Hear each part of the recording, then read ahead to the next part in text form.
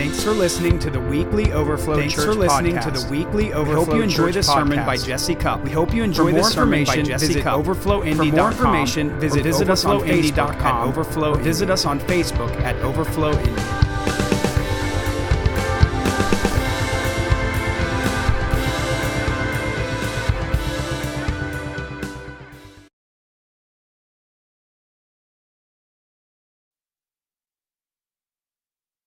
Thank you, Lord. All right, you can be seated, but I just want to encourage you to continue just drinking of His presence. I am going to speak, but the cool thing is that we're going to...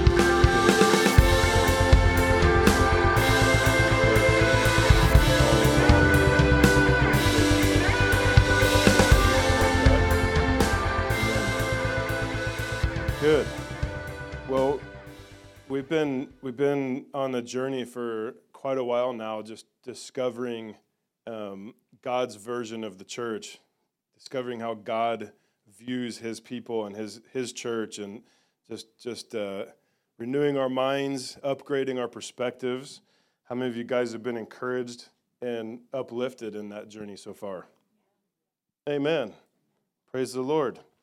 Well, this morning, we're gonna dive into something. Last week, we did kind of a recap of things that we've been going over for many months. And I did that on purpose because I wanted to kind of tie together the concept of when Jesus said, "On this rock I will build my church, and the gates of Hades will not prevail." And then we went into a season of talking about the church is God's family. And so the oikos, right? And so it's kind of like, there's the militant aspect of the church, and there's the family aspect of the church. And how many of you guys know that it's not one or the other, it's both and, right? And so if we don't have those two things in balance and we're carrying them both out, we're going to be missing a part of what the kingdom of God is actually all about. Is my microphone doing good, by the way? Does it sound like it's cutting in and out a little bit, or is that just me? A little bit? All right. So we're actually, I kind of set us up last week to dive into something that I'm pretty stoked about. By the way, if anybody's watching online, we bless you. I know the weather kind of crazy this morning, and I want to acknowledge of those of you that came today. And I think it was like -1 degrees when I got in my car today. That's pretty wild. It said -6 for you guys. Wow, -4. And you still came. That's awesome. And those of you who couldn't, we bless you. And I just want to invite you to dive in with us today. Bob and Jane Harshman are in Florida. I think they're trying to bypass this or something. I don't know, but it's not fair. But you guys came this morning, and it's nice and warm in here. And where it's 1 or 2 degrees outside, we're going to be getting into some fire. You guys like the fire? Awesome. Well, I'm excited because today we're going to dive into the book of Acts, and we may spend a little time in this for a while. We're going to start off in Acts chapter 1, and so if you want to go ahead and turn your Bible there, the book of Acts is you can just read it like a storybook or like just biblical text, or you can let it be a catalyst for a move of God. Amen. And I'm choosing to believe for it to be a catalyst for a move of God. What's that? As long as this one sounds better than this one, I'll be glad to. How's this sounding? Is this any better? All right. That one, the other one sounded a little echoey or something, I think. All right. Thanks, Dennis. Let's give Dennis a hand back there for all the amazing work he does for us. This guy, he's been stretched, and we keep throwing last-minute stuff to him that he has to pull together, and he's doing it like a trooper. So good job, Dennis. Anyway, we're going to dive into Acts, and we're going to start in Acts 1, and I'm just going to take sections at a time. And the section we're going to talk about today is the little period of time when Jesus was with his apostles after he resurrected, but before he ascends, okay? And we're going to dive into some stuff, and as we've talked about before, Jesus prophesied to his apostles about the church. And there's actually only 2 times in the New Testament, in the Gospels, where the word ecclesia shows up. And we went heavy on that one. Matthew 16, verse 18, when he says, on this rock I will build my church, and the gates of Hades will not prevail. That's the first time the word ecclesia shows up in the New Testament. The second time, I believe, is 2 chapters later in Matthew 18, and Jesus is teaching about how if somebody offends you or you see somebody sinning, you go privately to them and you talk to them about it. And if they don't repent, then you grab 2 or 3 other witnesses and privately go talk to them. And then if they still don't make it right, then what do? You take it to the ecclesia, take it to the church. So Jesus was bringing up the church, but it hadn't even been established yet, which is pretty crazy. But he's trying to set the stage for something he's about to do. And so after he resurrected from the dead, he's hanging out with his apostles for, I believe it said 40 days, if I remember correctly.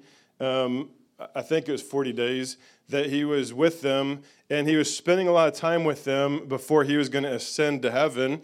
And do you guys remember that Jesus said that he told them that he's going to leave and go to heaven, and they were sad about it. But Jesus said, whoa, you don't actually understand.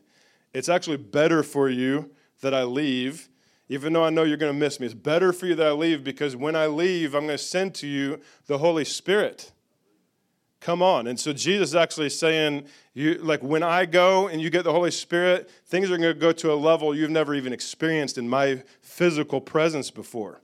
So, they didn't even understand that he was setting them up for something mighty and powerful. And so Jesus was spending those last days pouring kingdom truths into them, and he was preparing them for the day that the church was going to become born.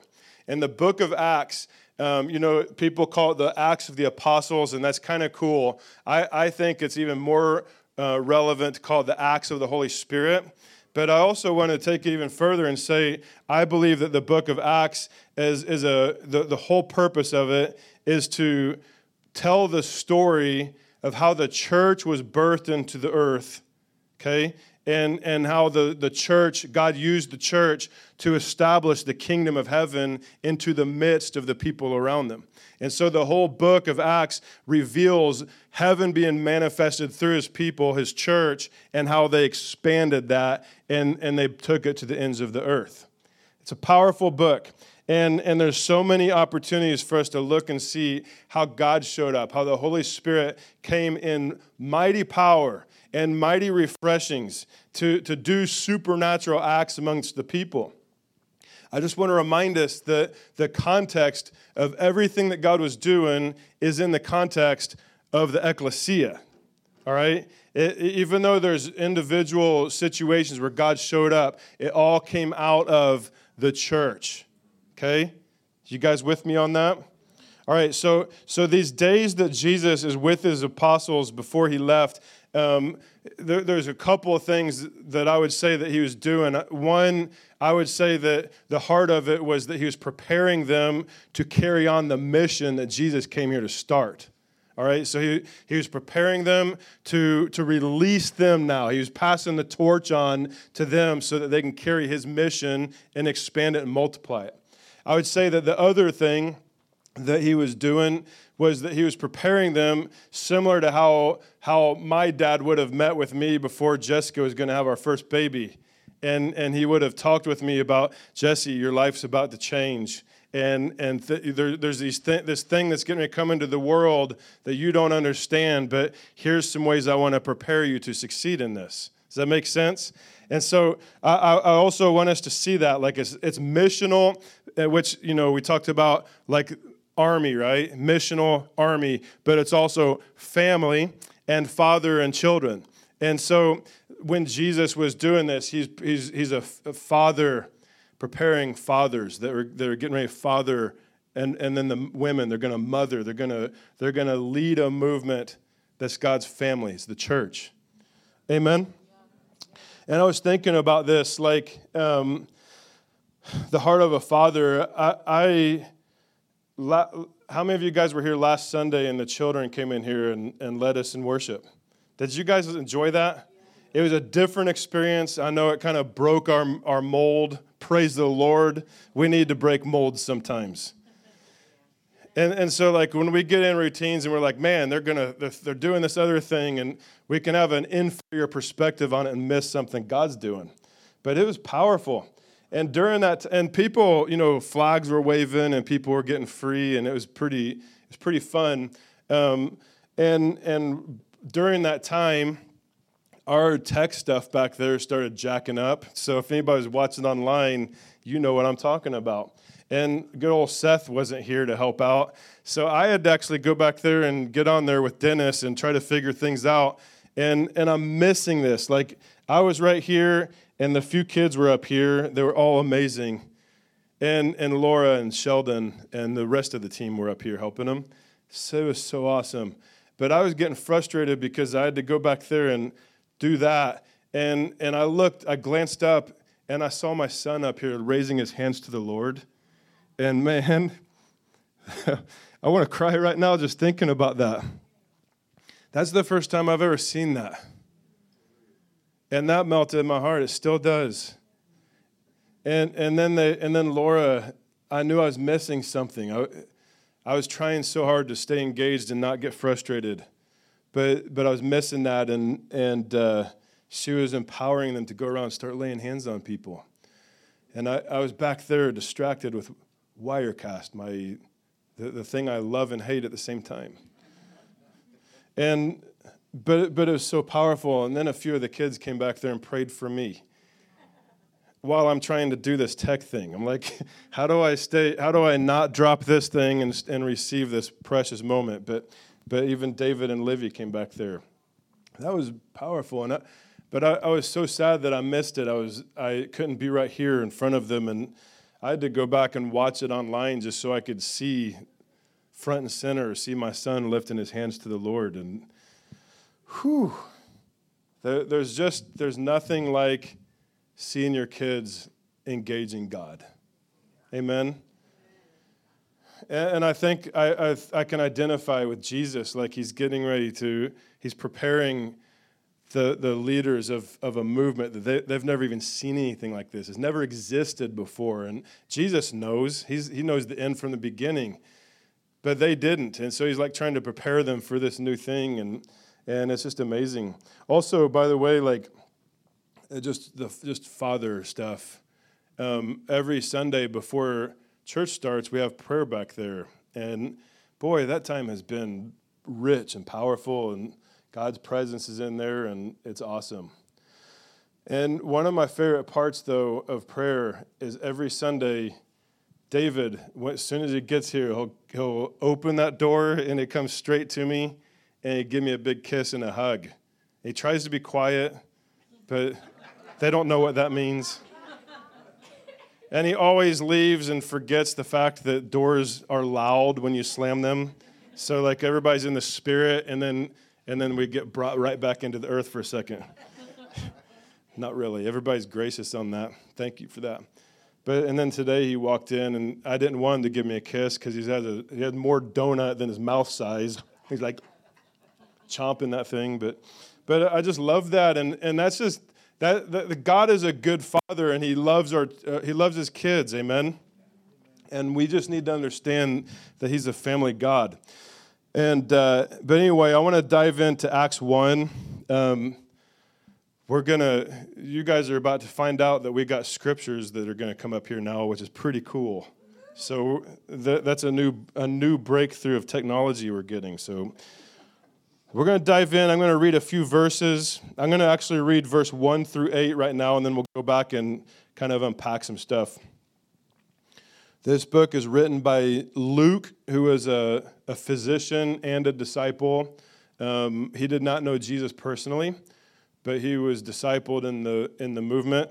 And he actually was part of Paul's ministry too at one point. But he wrote the book of Luke, and then he wrote Acts as kind of a part 2. And it sounds like he wrote it to somebody named Theophilus. So let's dive in. The former account I made, O Theophilus, of all that Jesus began both to do and teach. I forgot to tell you guys what version I use. Are you guys on New King James? Sweet. All right, I'm it for that. Some of y'all are on the old King James. I ain't doing that. Sorry, Gene. I'm joking. She got the passion. That's gonna make you go cross-eyed when I'm talking this. All right. So the former book talking about all that Jesus began to do and teach until the day in which he was taken up, or he was ascended. Right. After he through the Holy Spirit. Everybody say through the Holy Spirit.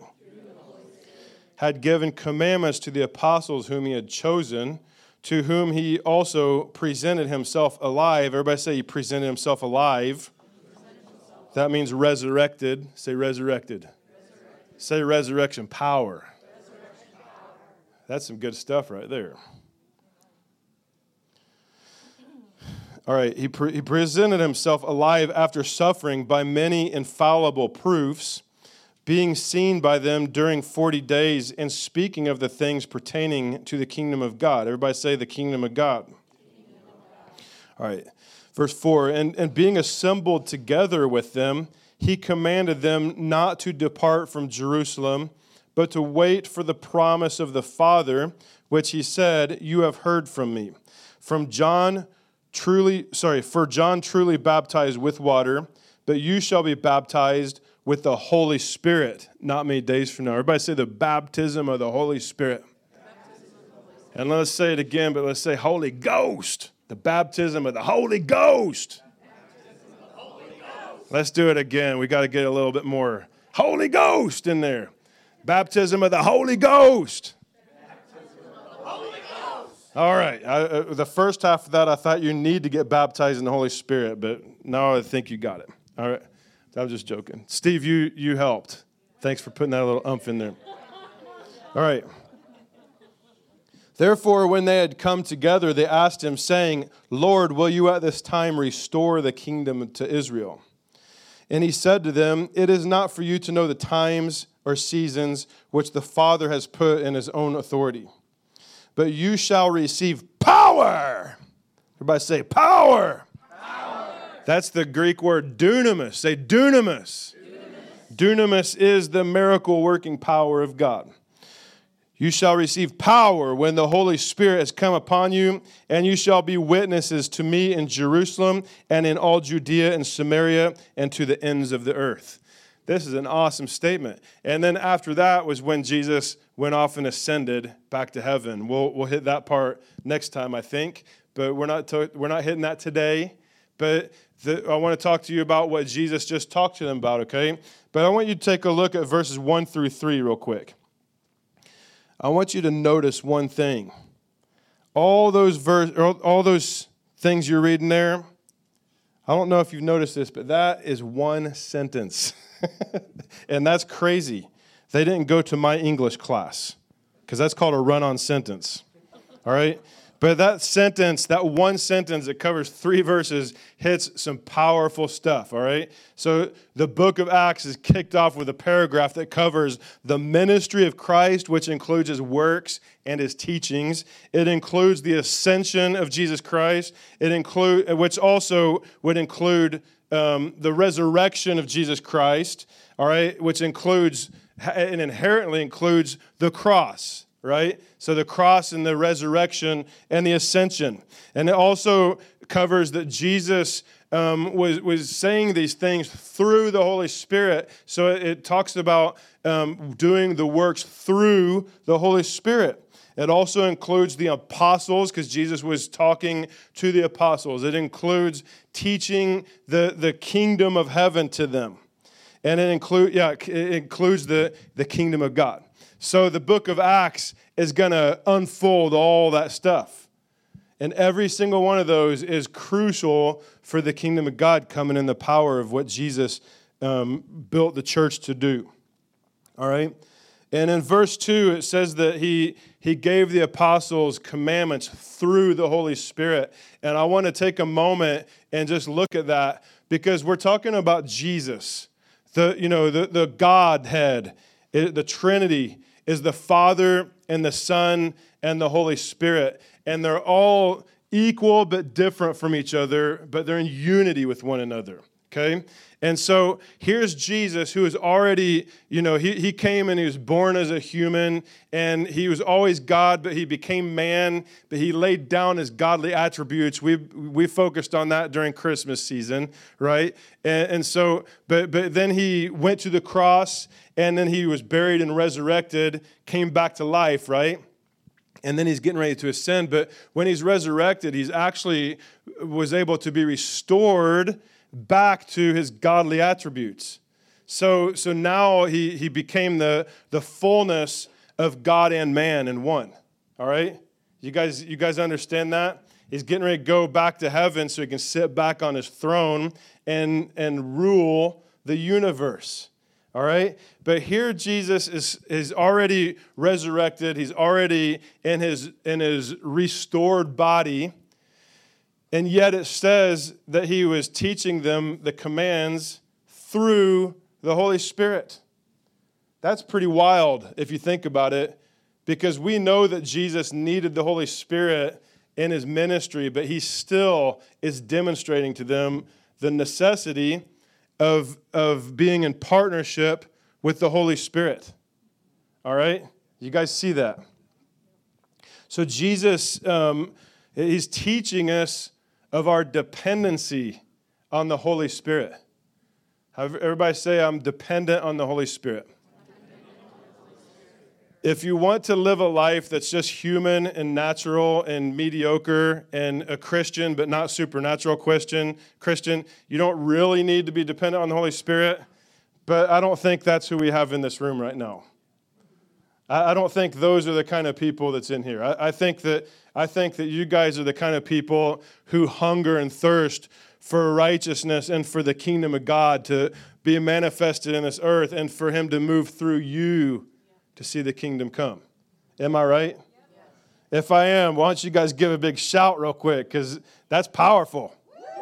All right, that was decent. All right, I'm just joking.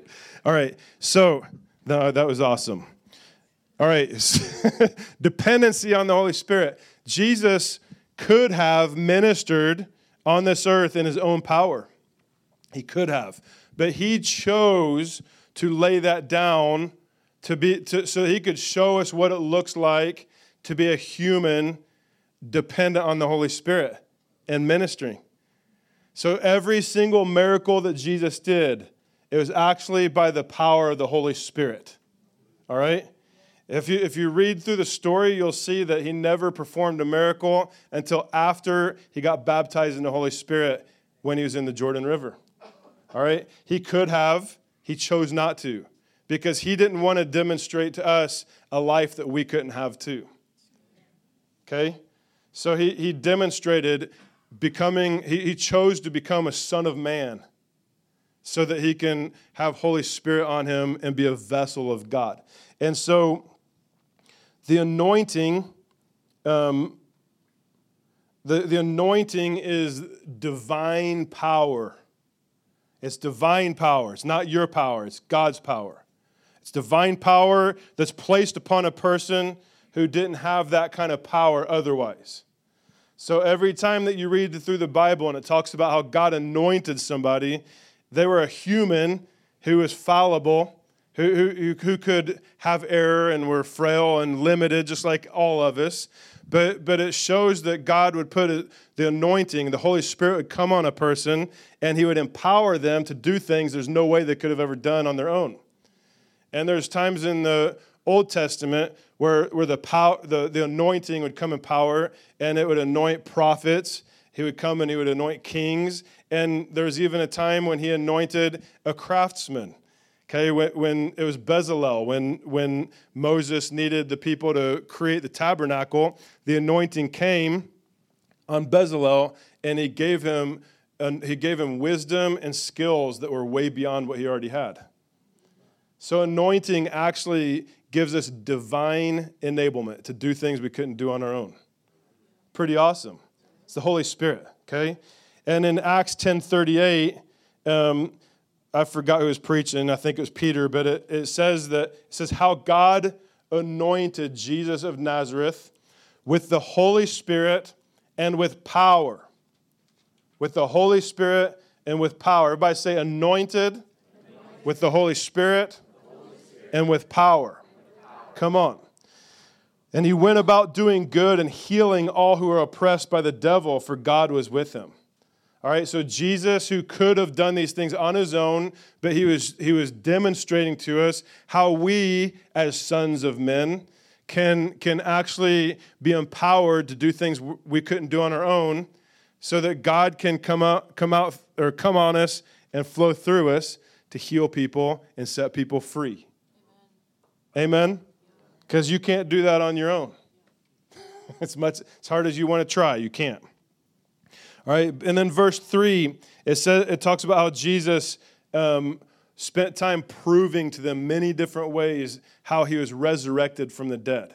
And it says that he proved it to them in such ways that are infallible, or there's no way to argue against it. You know, he ate fish and drank and had them touch his flesh and all the different things, but probably way more than what's written in there. He proved to them that he was resurrected. They're not just looking at a ghost or having a pizza encounter, okay? A bad pizza encounter. All right, so he's proven his resurrection.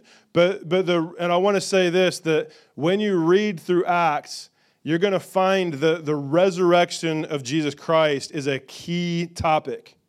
Because these guys, when they go out and they preach to the masses, it seems like they always would mention that Jesus was resurrected.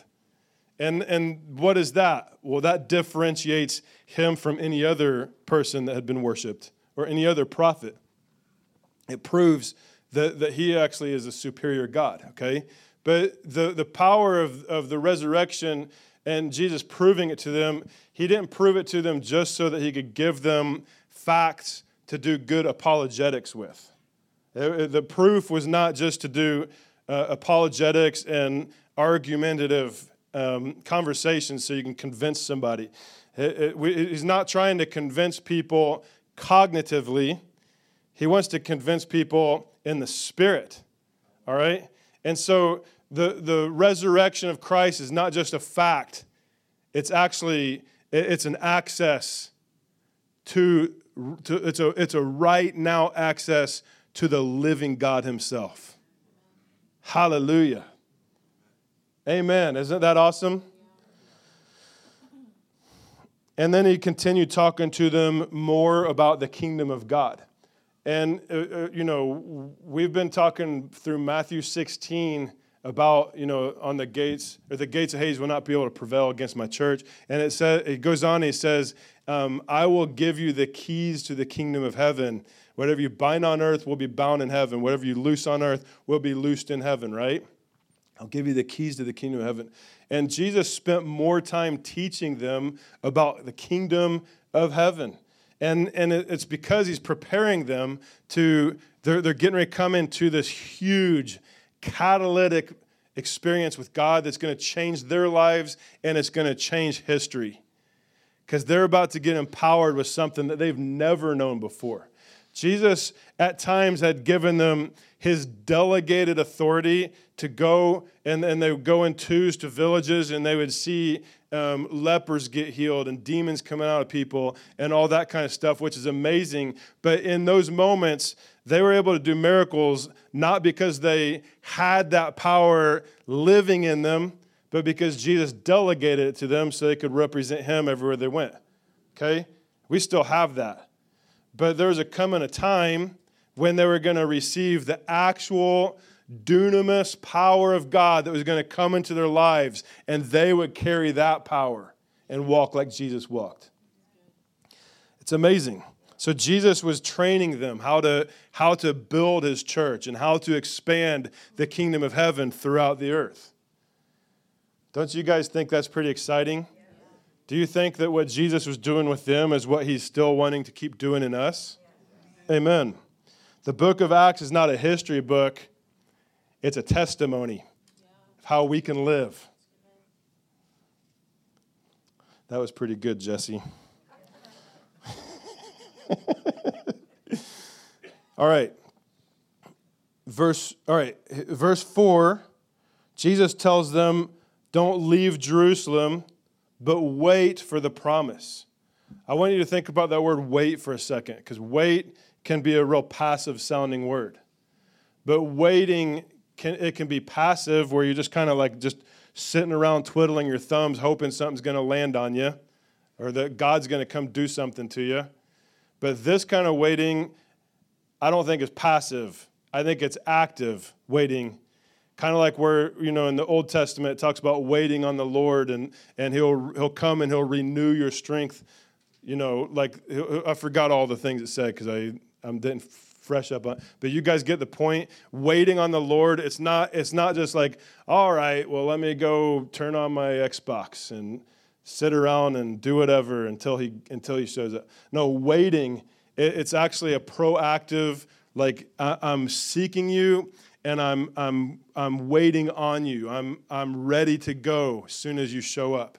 It's an expectation. It's an anticipation. You guys hear what I'm saying? All right? So he says, wait for the promise of the Father. And we know the promise is the Holy Spirit because he goes on and he says it. I want to read a few verses prior to this about that promise, all right? And these will not come up on that screen, by the way, unless they have magic back there I don't know about. John 14, 16 through 17, Jesus said, I pray the Father, and he will give you another helper, that he may abide with you forever. Everybody say, the Holy Spirit abides with me forever. That's amazing. You know what that tells me? That when you don't feel him, that doesn't mean he's not still there. He is. He is. All right? So he abides with you forever. The Spirit of truth, whom the world cannot receive because it neither sees him nor knows him, but you know him, for he dwells with you. Everybody say, he dwells with me. But Jesus continued, said, and he will be in you. So up until this time, aside from Jesus himself, people had the Holy Spirit come, but he'd come and then he'd go, and he'd come and he'd go based on when the need was. But Jesus is saying it's not going to be like what you've heard of or known from the past. This is different. I'm going to send the Holy Spirit to you in a way that's going to change everything for you. He will never leave you or forsake you. I want to say that again. The Holy Spirit will never leave you nor forsake you. All right? And Jesus is saying he dwells with you, but he's going to be in you. That was before the cross and the resurrection, right? But I want to tell you guys, if you're born again, the Holy Spirit is in you. He's in you. He lives in you. The Bible says that your body is the temple of the Holy Spirit. Do you guys get what I'm saying? Because I kind of, in so many words, I just said that the creator of this universe, the same Spirit that hovered over this entire earth before it was fashioned and formed, incubating it, that Spirit lives in you. I don't want us to stay here right now because you'll miss this. Let's get in. As a matter of fact, maybe you should even just look at your belly and just say, Holy Spirit lives in here. Some people have mansions for him. No, I'm just joking. I've given him a little more room. I'm just joking. He lives in me. I don't always think about this. I miss him often because I'm not connecting to the truth. But Jesus said he will abide with you forever. And he dwells with you, but he's going to be in you. That's amazing. Holy Spirit. The same Spirit that raised Jesus Christ from the dead lives in you. Wow. Put your hand on your belly. I want you to just envision this, like literally right on the other side. What you feel right there is the person, the Holy Spirit. That's awesome. He's closer than you think he is. If you're not born again, don't miss this. He wants to get in you. John 14:26, Jesus continues, but the Helper, the Holy Spirit, whom the Father will send in my name, he will teach you all things and bring to your remembrance all things that I said to you. The Holy Spirit has been given to us to literally teach us the ways of the kingdom of God. Not just cognitive learning, it's knowing from your spirit. Kingdom truth. He's with us. He wants to reveal the kingdom to us. John 15:26, but when the Helper comes, whom I shall send to you from the Father, the Spirit of truth, who proceeds from the Father, he will testify of me. This Holy Spirit that lives in you, this is wild. I don't know that we can fathom this in natural thought, but he lives in you while he proceeds from the Father in heaven. Whew. That's wild. The Holy Spirit literally gives you a direct link into the throne room of God. Whew. That's amazing. In Matthew 3:11, John the Baptist was out there baptizing and preaching, and he said, I indeed baptize you with water unto repentance, but he who is coming after me is mightier than I, whose sandals I am not worthy to carry. He will baptize you with the Holy Spirit and with fire. Fire. Everybody say fire. Fire. Look at your belly. Put your hand on your belly. Say fire. Fire. Say it again. Fire. Fire. Dunamis. Power. Fire. Holy Ghost. He's in there. Come on. It's amazing. So Jesus is talking about that we're going to be baptized. He told them this before it came. You're going to be baptized with the Holy Spirit. All right? He said you will receive power when the Holy Spirit has come upon you. All right? And so that's just crazy. He talks about the baptism of the Holy Spirit, and you got to think about this. The baptism of the Holy Spirit is not meant to just be a one-time experience where somebody come and lay hands on you and something cool happened for a moment, and then maybe if you're lucky, you got a prayer language, and then you go on your life, and then you've got that thing you could mark down in the history of your Bible. He's trying to give us a power from heaven that would change everything forever. All right? And so in baptism in the Holy Spirit, literally is talking about being fully immersed in Holy Ghost. Fully immersed in Holy Ghost. Fully immersed, drenched by the Holy Spirit. That's amazing. And so he's wanting to fully immerse us and consume us with the Holy Spirit. The Holy Spirit, the person. He's not just this lightning bolt from heaven. He's a person. He's a person, and he's been around for eternity. And he has feelings. He has thoughts.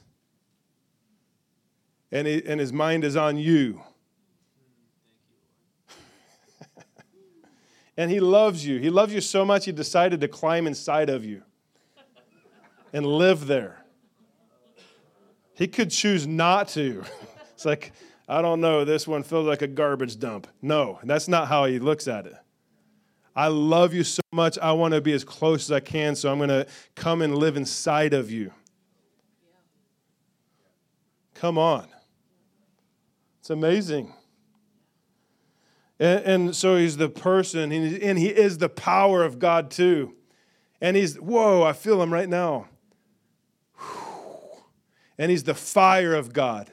So when you get the baptism of the Holy Spirit, you get the person, you get the power, and you get the fire.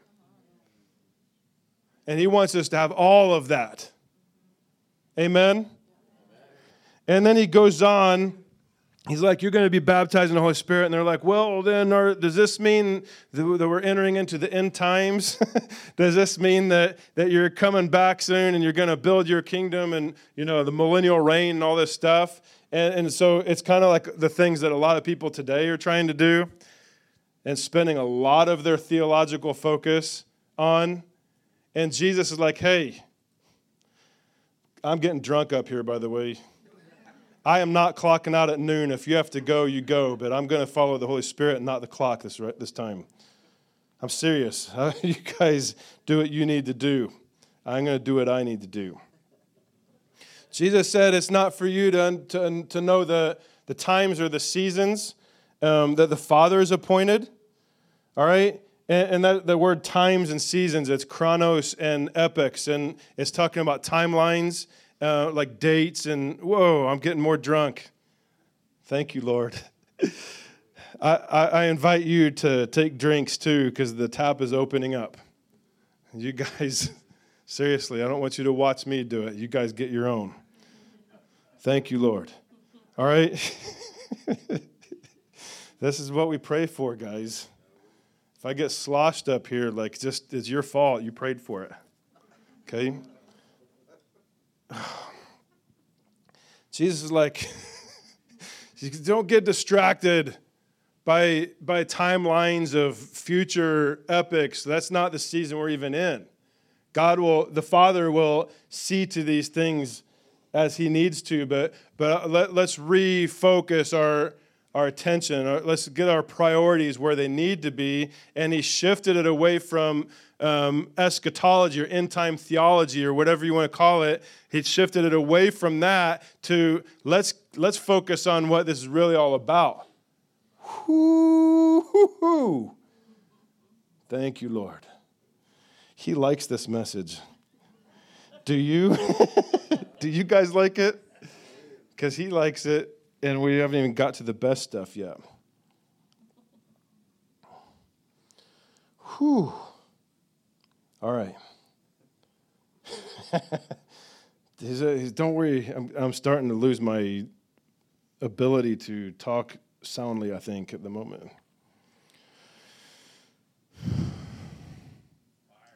Amen.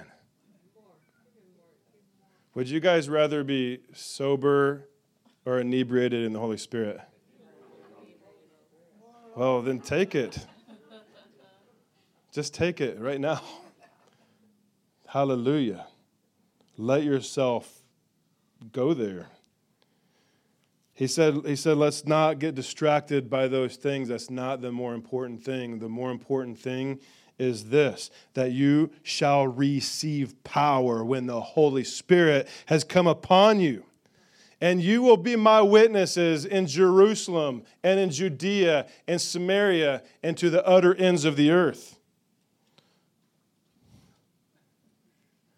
Shifting the focus. There's a lot of people in the modern church that ought to do this. Maybe we need to stop focusing so much on when is Jesus coming back. Start focusing on what really mattered to Him.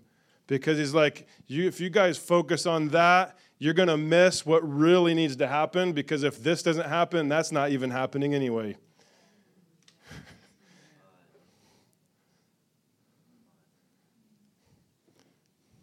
Jesus actually taught it in Matthew 24, I believe it was. The gospel of the kingdom is going to go to every place in the whole world, and then the end will come. He didn't say it's going to happen by X and X date, so I hope you get done in time. I don't know that it's on the clock. It might not be.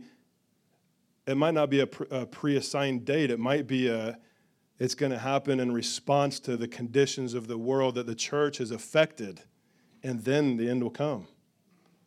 So He's like, don't focus on that. Don't focus on bypassing all the stuff in the world. I actually need you to change the world. And here's how you're going to do it.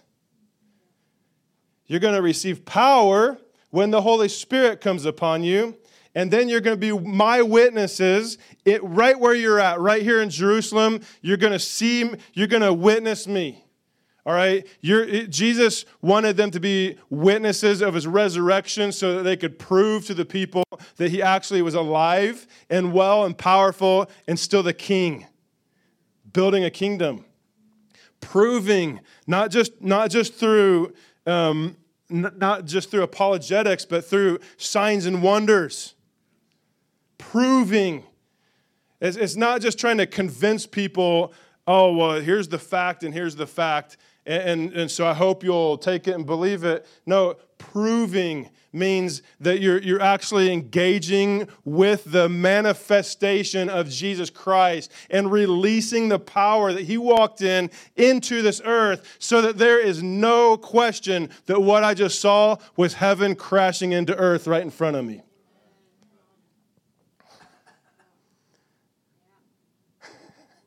And he's saying you're going to be my witnesses. And so, part of that means that that you already have witnessed me resurrected and you're going to bring this gospel. But part of it also, I believe, means that you're going to actually be witnessing what I will do when you show up in my spirit.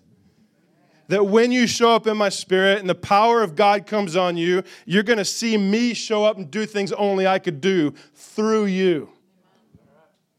Hallelujah. Holy Ghost. You shall receive power. All right, so Jesus is shifting the focus off of eschatology and getting them missionally minded. I want you to come into the very thing that I've raised you up for now. It's time. It is game time, guys. You guys have just been in practice. It's game time now. Thank you, Lord. Great Commission. Oh, by the way, I want to focus on this for a minute too. He said, you will receive power when the Holy Spirit has come upon you. How many of you guys have been baptized in the Holy Ghost? I want to see it. Look around the room. Keep your hands up. Look, this is amazing. We got a Holy Ghost baptized church. That's amazing. Let's give God praise for that. Thank you, Lord. That's awesome. Now, here's the question that comes with it. You got the Holy Ghost. Are you walking in the power? Amen. I want to tell you something about this, all right? And this is something that the Lord showed me just this past week or so. Because I never thought about this, but he wanted to put my focus on that word receive. He said, you will receive power when the Holy Spirit comes upon you. You will receive power when the Holy Spirit comes upon you. I have preached series to you guys about that word receive. It's the word. I found this on the web for you guys about the word receive. Check it out. Oh, thank you, Siri. That was not the Bible, by the way. The word receive is the word lambano.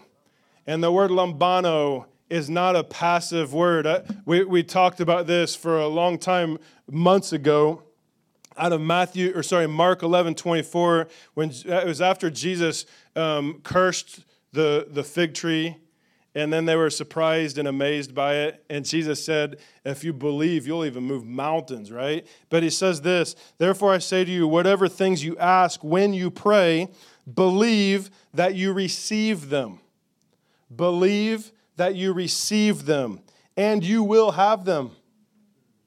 Believe that you receive them, and you will have them. So that word is lambano. And lambano doesn't just mean I'm going to stand here and hope that somebody might put something in my hand that I can have. Lambano is an active word that says I am going to reach out and I'm going to grab a hold of this thing and I'm going to pull it in. I'm going to bring it into myself. I'm going to apprehend this thing with intentionality. I'm going to pull it in and then I'm going to believe that I've received it. So Jesus is saying this is a key to faith. He was teaching us that when you ask for something, when you pray, believe that you are receiving it. Even if you don't see it yet, like the thing actually happening should not be the proof that you got it, because if that's the case, that didn't take faith. Faith is believing the things you can't see yet, right? So faith that I'm receiving something that I'm not seeing the result of yet, I'm literally lambanoing. I'm apprehending that thing and I'm pulling it in. I'm believing that I've got this thing. Because if I can put my faith on something that I can't see in the natural and I pull it in, I believe I'm receiving it, he says, then you will have them. And he's not necessarily saying you're going to get it instantaneously. Sometimes there's a transfer process. Sometimes there's a breakthrough process, right? Preached a lot on that, maybe a year ago. But the point that I'm trying to get at is reminding us of that word lambano, because Jesus said this, you shall receive power when the Holy Spirit has come upon you. You shall lambano, power, when the Holy Spirit has come on you. I would like to dare to say that the Holy Spirit could come upon you and you not actually receive the power. Not because it's not available, but because we're not putting our faith to access and apprehend the power that comes with that. I'm not saying that to put anybody down. I hope it's the opposite. I hope that what you can actually hear and what I'm saying right now is that if you have the Holy Spirit, and I saw a lot of hands that says you do, and I can feel them right now, by the way. Whew. He feels good. I like that. I like that the Holy Spirit doesn't feel bad. He feels good. All right? When the Holy Spirit comes upon you, here's where I want to go with this. There is power beyond what you're currently experiencing that he is inviting you to lay hold of and access and lambano, to apprehend that and pull it in, because there's more power for your life than what you're currently experiencing.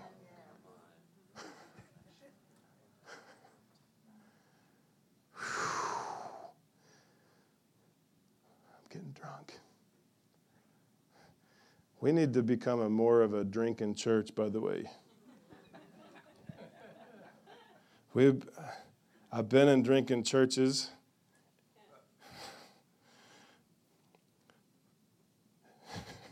Let me just say that when somebody up here says, I'm getting drunk, like that's your invitation to take a drink. Hallelujah.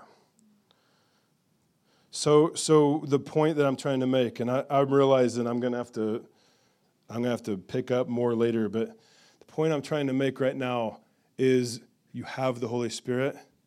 There's more for you. There's fresh baptisms of the Holy Spirit for you. Come on. Hallelujah. There's more. But not only that, there's dunamis power. There's more dunamis power for you to lay hold of. Like what you've experienced is not the cap. There's more. Lambano it. Hallelujah. The signs that make you wonder. Did that happen on its own? That is crazy.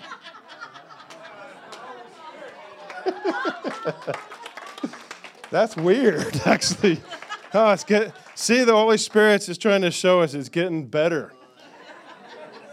Whew. That was not normal, I'll say that. The Holy Spirit might be saying it's time to shift right now. I'm not sure. Thank you, Lord. There is more to say, but I think that where I just went is where we gotta leave it there for now, because, wow. Whew.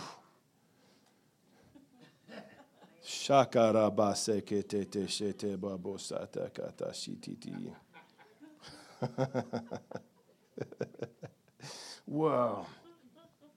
Come on. Jesus said in Mark 16:17, these signs will follow those who believe. These signs will follow those who believe. Believe. Believe that you have received. Hallelujah. The Lord's inviting us to receive more of the Holy Spirit and to lambano more power. Miracle working power. It's the power that is generated by God himself that changes anything that it comes in contact with. It's the power that Jesus used to raise dead people to life. And by the way, Jesus lives in you too. You are the body of Christ. He lives in you. And Jesus is resurrected. And in Romans 8, it says that the same Spirit that raised Jesus from the dead, everybody say resurrection power, gives life to your mortal body. That's amazing. The resurrection life of Jesus actually imparts resurrection life into our mortal bodies to give us more supernatural life, even in this flesh that we're walking around in. I'm feeling more right now. Thank you, God. Kia rabo shete marabo sante ramo rabo bosakiti. Brasa torra baba seketea taramana shitia. Haromoko tamarama na moshata karana masete. Heborobo satara na mambrasa karada boshati. Thank you, God. Merobo boshiti kata. Hallelujah. Koramana na shitiana. Thank you, Lord. I'm going to invite you to stand if you're able. If you can't, stand in your heart. Whew. I want to pray for you, and then here's what I'm going to do after I pray. If you got to get going, then just see yourself out. And if people don't want to participate with this and you want to visit somebody, you can just take it out there. But I really have been feeling like that Jessica and I are supposed to come and lay hands on people who want just a fresh touch from the Holy Spirit. And I want to, I just want to, how do I want to say this?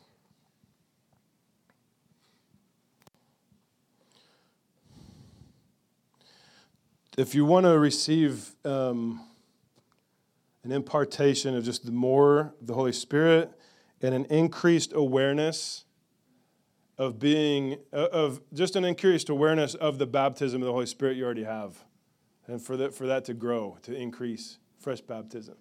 If you haven't ever been baptized, this could be your first time. And also just an impartation, I guess, of igniting your ability, your faith within your spirit to lambano, the dunamis power and the fire that comes from the Holy Spirit. Hallelujah. So I'm going to pray for you. Ryan, are you able to? Ryan's going to come up here and kind of do some stuff flowing with us right now too, but I'm going to pray for you, and then I'm going to have people line up. Seth, I might need your help with organizing this, but all right, Holy Spirit. Whew. Hallelujah.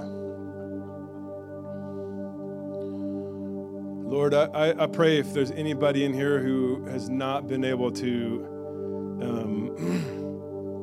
sense your presence the way I've been, or I just pray that they'll feel you come touch them right now.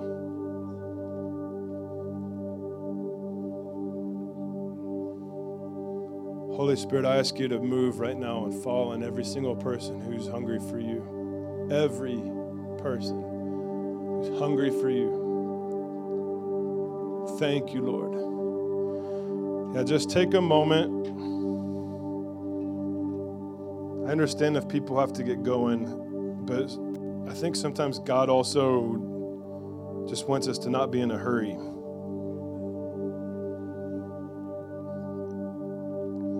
Just take a moment. Let the Lord touch you. Remind yourself that the Holy Spirit is already with you. He's never left you. Even if you didn't feel him, he's been there the whole time. If you haven't received salvation yet, this is your day. Don't go another moment without being saved. Thank you, Lord.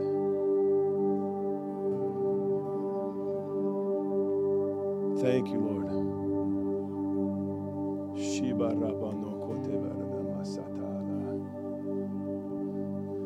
Yeah, I did not organize this, but Stephanie, I'm going to ask you for your help on something, all right? I want you to go stand in the back over there, and if anybody needs to give your life to the Lord, as I transition what's going to happen, if you need to give your life to the Lord, go see Stephanie, and she'll pray with you to receive salvation. Okay? Don't go another moment. Hallelujah.